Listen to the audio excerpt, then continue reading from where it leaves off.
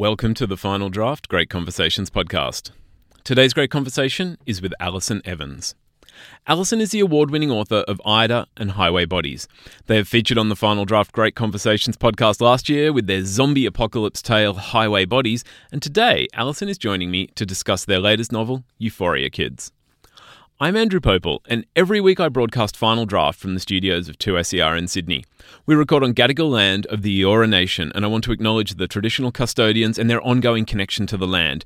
Their stories are the original stories, and I want to pay my respects. Final Draft explores the best of Australia's books, writing and literary culture as featured on 2SER. Now, the Great Conversations podcast is your chance to hear the full interview, get those bits of the conversation that don't always make it to air, and dive deeper into the books that you love. Euphoria Kids is the story of Iris and Babs. They go to the same school, but don't really know each other. Ever since a witch cursed her as a child, Babs periodically becomes invisible. It makes it hard to find friends, until one day, Iris sees her on the bus. Iris grew from a seed in the garden, and has always had more kinship with the fairies and dryads that live in the bush. Together, Iris and Babs find each other and something of their place in the world, until rumblings amongst the Fae reveal that the witch who cursed Babs has returned to the forest. Join me as we discover Alison Evans' Euphoria Kids. Alison Evans is the award-winning author of Ida and Highway Bodies, and it has become a bit of a tradition that we start the year on Final Draft with a chat with Alison, and they are joining us today to discuss their latest book, Euphoria Kids. Welcome, Alison. It is so great to have you. Hey, thanks for having me back. No, look, it's wonderful, and I'm going to let people know that if they are a fan of Alison's work, well, you will know that they are a genre-bending wonder, from the dimension hopping of Ida to the zombie horror of Highway Bodies. And today we're discussing Euphoria Kids. It is a fantasy tale of friendship and love, quite unlike anything I've experienced. You never let me down with these fantastic tales. No, thank you. So in Euphoria Kids, we have Iris and Babs. They go to the same school, but they don't know each other. I mean, nobody really notices Babs, not since a witch cursed her, and she periodically becomes invisible. Iris has friends, but not the human kind. They grew from a seed in the garden and have always had more kinship with the fairies and dryads that live in the bush, until one day when Babs appears to Iris on the bus. Now, I'd love, Alison, if you could start by telling us a little bit about the blossoming friendship between Iris and Babs and how friendship and connection are so magical in your story. Yeah, well, I guess they're both very lonely, I think, and I remember feeling lonely a lot as a teenager, even though I did have friends. I think it can still be a bit isolating just to be at that age. Yeah, so they notice each other, and I guess they both just feel like they should be friends, and so they start to kind of learn how to be in each other's company and stuff like that. I think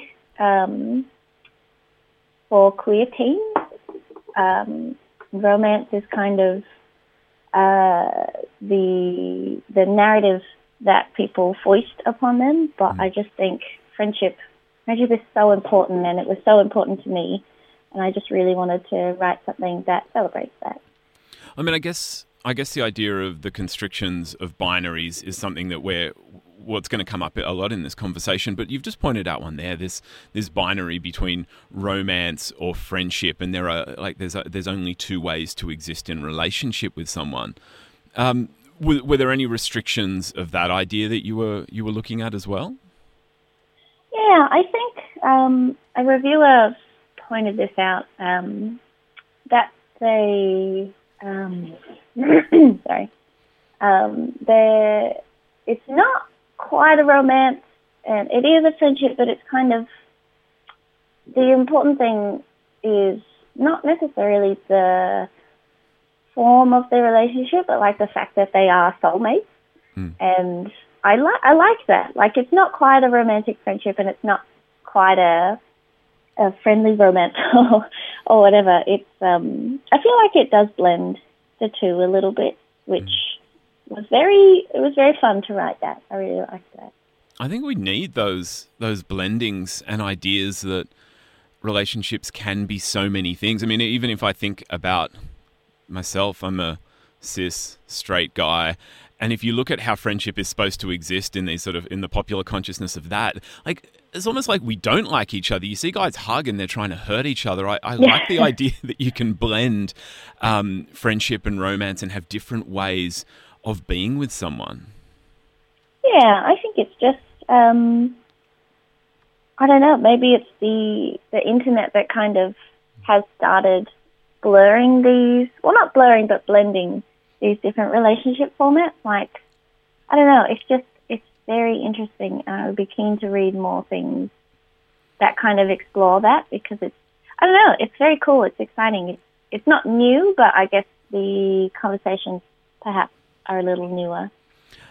And is that something, I mean, I know for myself reading your books, I find that in some ways you tread familiar ground. Highway Bodies was a zombie novel and zombies are very familiar, but in other ways you are also breaking ground and walking in space that is not incredibly well trodden. How do you feel as a writer exploring, say, some of these ideas where you're melding genre and ideas around friendship and writing queer characters?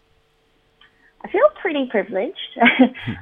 Like when I was growing up, there weren't a lot of queer characters at all in fiction, and now there are so many that I can't read them all.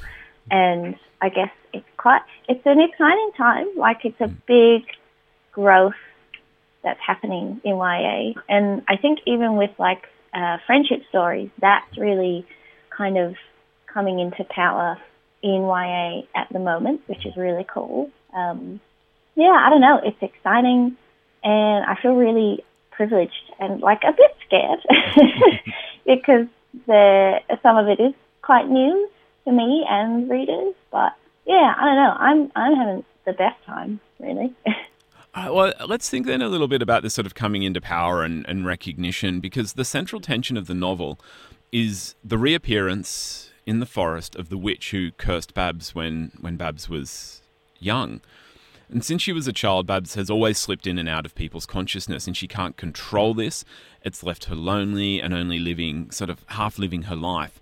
And I wondered about how this theme of visibility relates to Iris, to Babs, and their new friend, the boy's journey to become who they are and be recognised in this very gender binary society. You just mentioned there about how it can be exciting, but also a little bit scary as you're breaking ground as a writer writing about this. I think I'm not quite sure what I was doing with Babs's curse because it's kind of invisibility can feel very familiar as a queer person, I think. I guess because I'm non-binary, and a lot of my day, if I leave the house, is me, people not seeing me for who I am.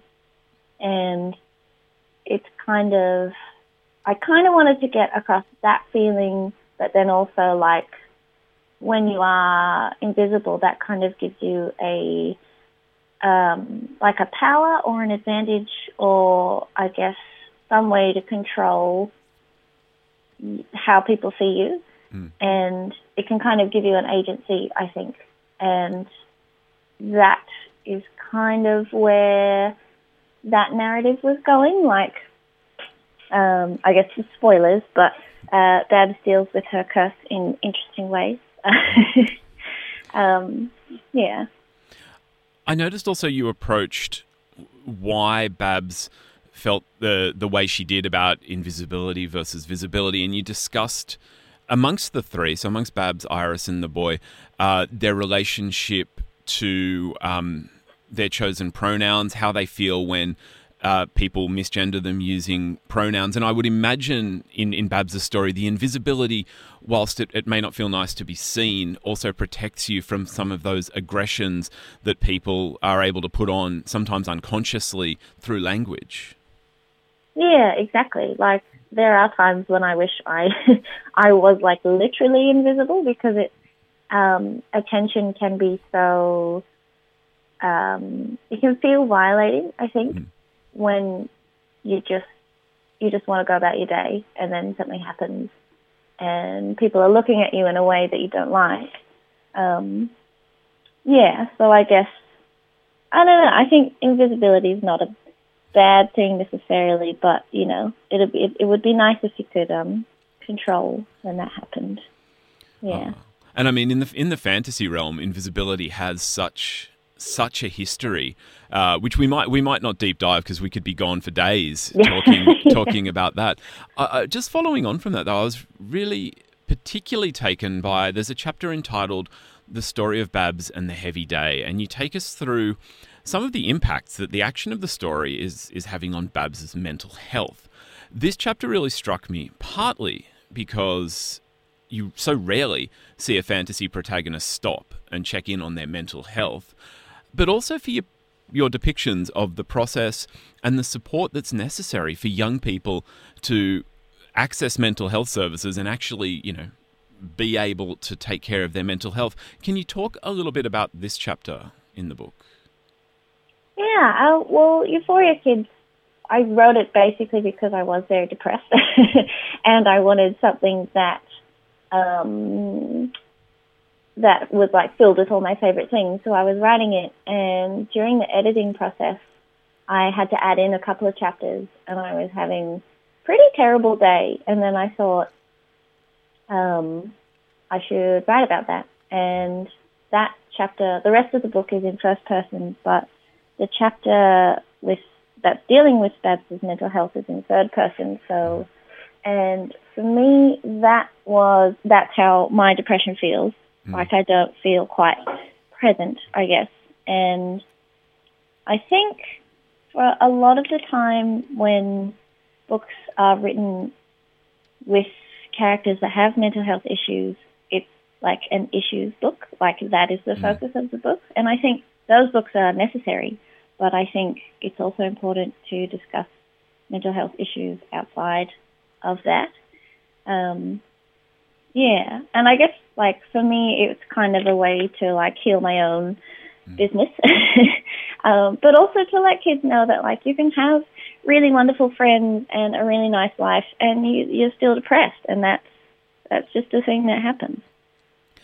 Thank you so much for talking about the way you had actually changed to the third person in that chapter, because it was so interesting. I think one of the reasons that chapter jumped out at me is because you had changed voice, and I really took note about what was happening in that chapter, and it was quite affecting. And I also liked the way it felt like you were trying to skirt a line between the emotional action of the chapter, but also just the mechanics. And I liked really simple things like the idea that you have to go to the doctor, that there will be questions that may really wrench to answer, that the doctor will write a mental health care plan, that you will need to make decisions about the next step. Was that important to you, that you deal with sort of both the emotional and the mechanical side of accessing care? I think so, because they're both important and necessary, absolutely. I think. Or necessary, maybe not for everyone, but for me.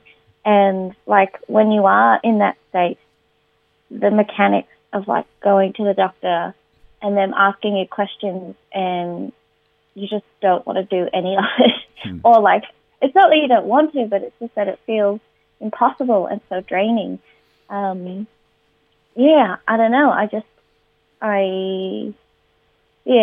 Because I like the fantasy and the magic and stuff, but then it's also, when they make each other tea or when they eat food together, like that kind of just mechanics of going about a day that I like to write about as well.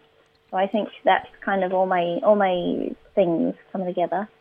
I hadn't thought about that juxtaposition, but you do also really beautifully ruminate on the making of tea and the ritual of making tea, which I absolutely love, which is straight. I'm not a tea drinker, I'm a coffee drinker, but I absolutely love every morning when I get up and make my partner tea. And it's just this beautiful ritual, and focusing on those moments really is so important sometimes.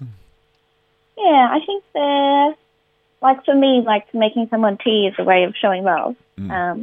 or like feeding someone. And I think those moments for me ground me in, I guess, the physicality of the book. Like, because I can talk about magic and fairies and stuff, but just the everyday experiences that kind of everyone has. I really like writing those. And now everyone knows, if you are having Alison round, please have some chamomile with a slice of lemon and some honey, and some honey ready. Oh, yeah. Off topic. Magic. Magic is so central to Euphoria Kids, and you frequently have Iris and Babs discussing whether people will understand the reality of this power. And I haven't gone too much into Iris, but Iris was born from a seed. She is sort of very much a plant, and Babs has fire inside her. And they're discussing whether people will understand that this is a reality. They're not just speaking metaphorically.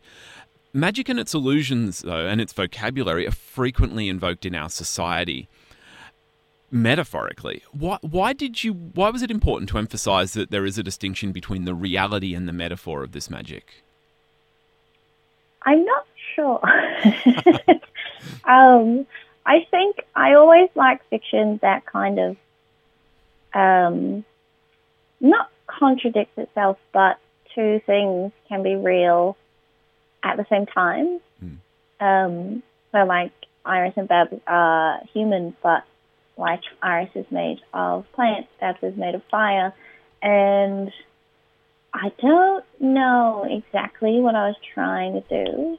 I guess I like exploring things where two things that shouldn't be real in the same universe are both real. Like, I don't know, it just adds a kind of, I don't know, like another dimension to the story.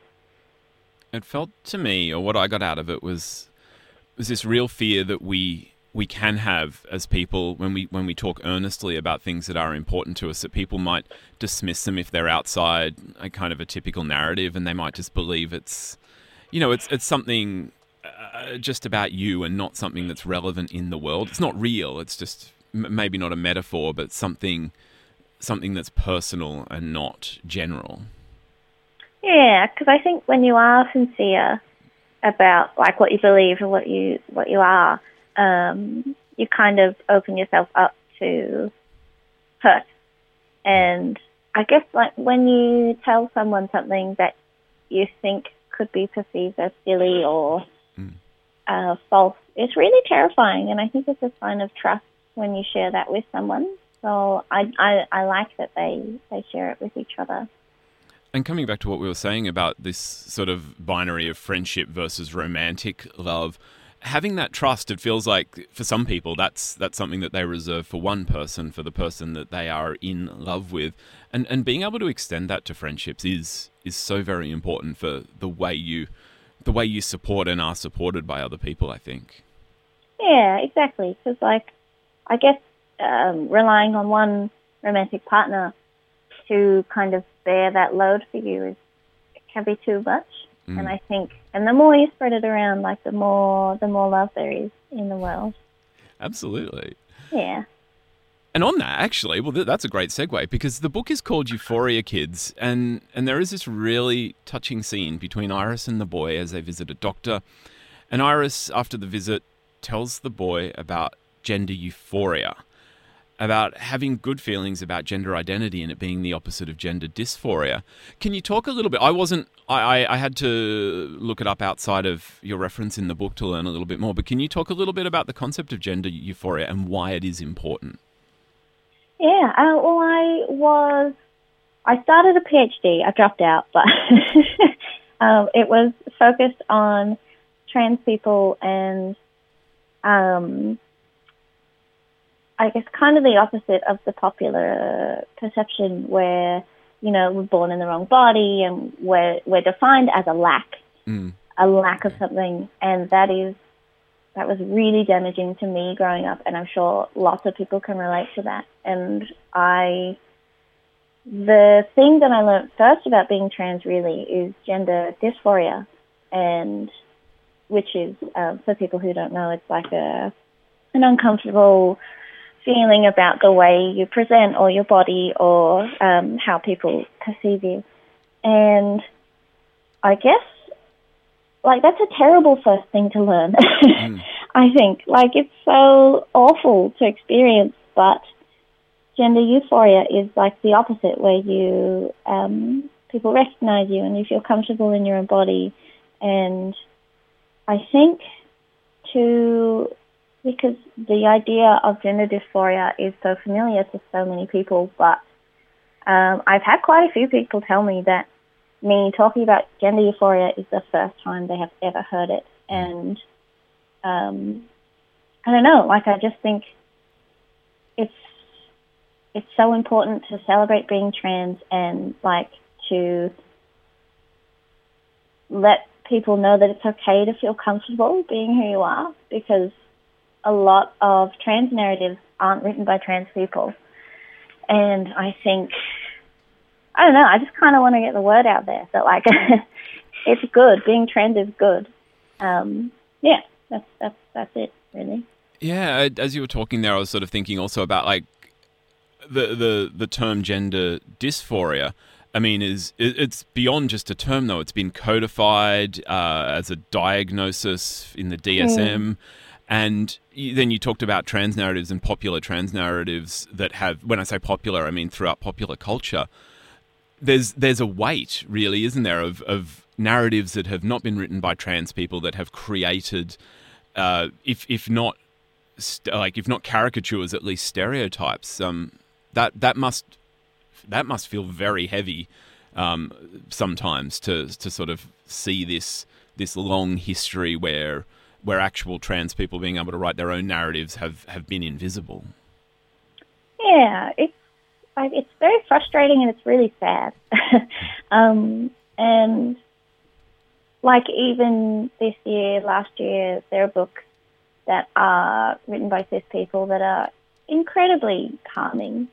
And I think, yeah, it's very sad, I think. And I think, again, with, like, the internet and everything being more accessible, well, I guess knowledge being more accessible, it is getting easier for trans people to speak and have people listen. Yeah. One thing, I will say I am speaking with Alison Evans, and you are on Final Draft. The book we are discussing is Euphoria Kids. It is Alison's third novel, and I've enjoyed each year reading your new novel at the beginning of the year, Alison. But one thing that struck me about Euphoria Kids, it has this really tight cast of characters, which is not unfamiliar from your books. You write, fantastic tight casts of characters. But with Iris, Babs and the boy, their parents, there are a few key allies. I was struck that each of the characters who has sort of a speaking role, they're overwhelmingly supportive, reflective and affirming in their interactions, particularly with the protagonists.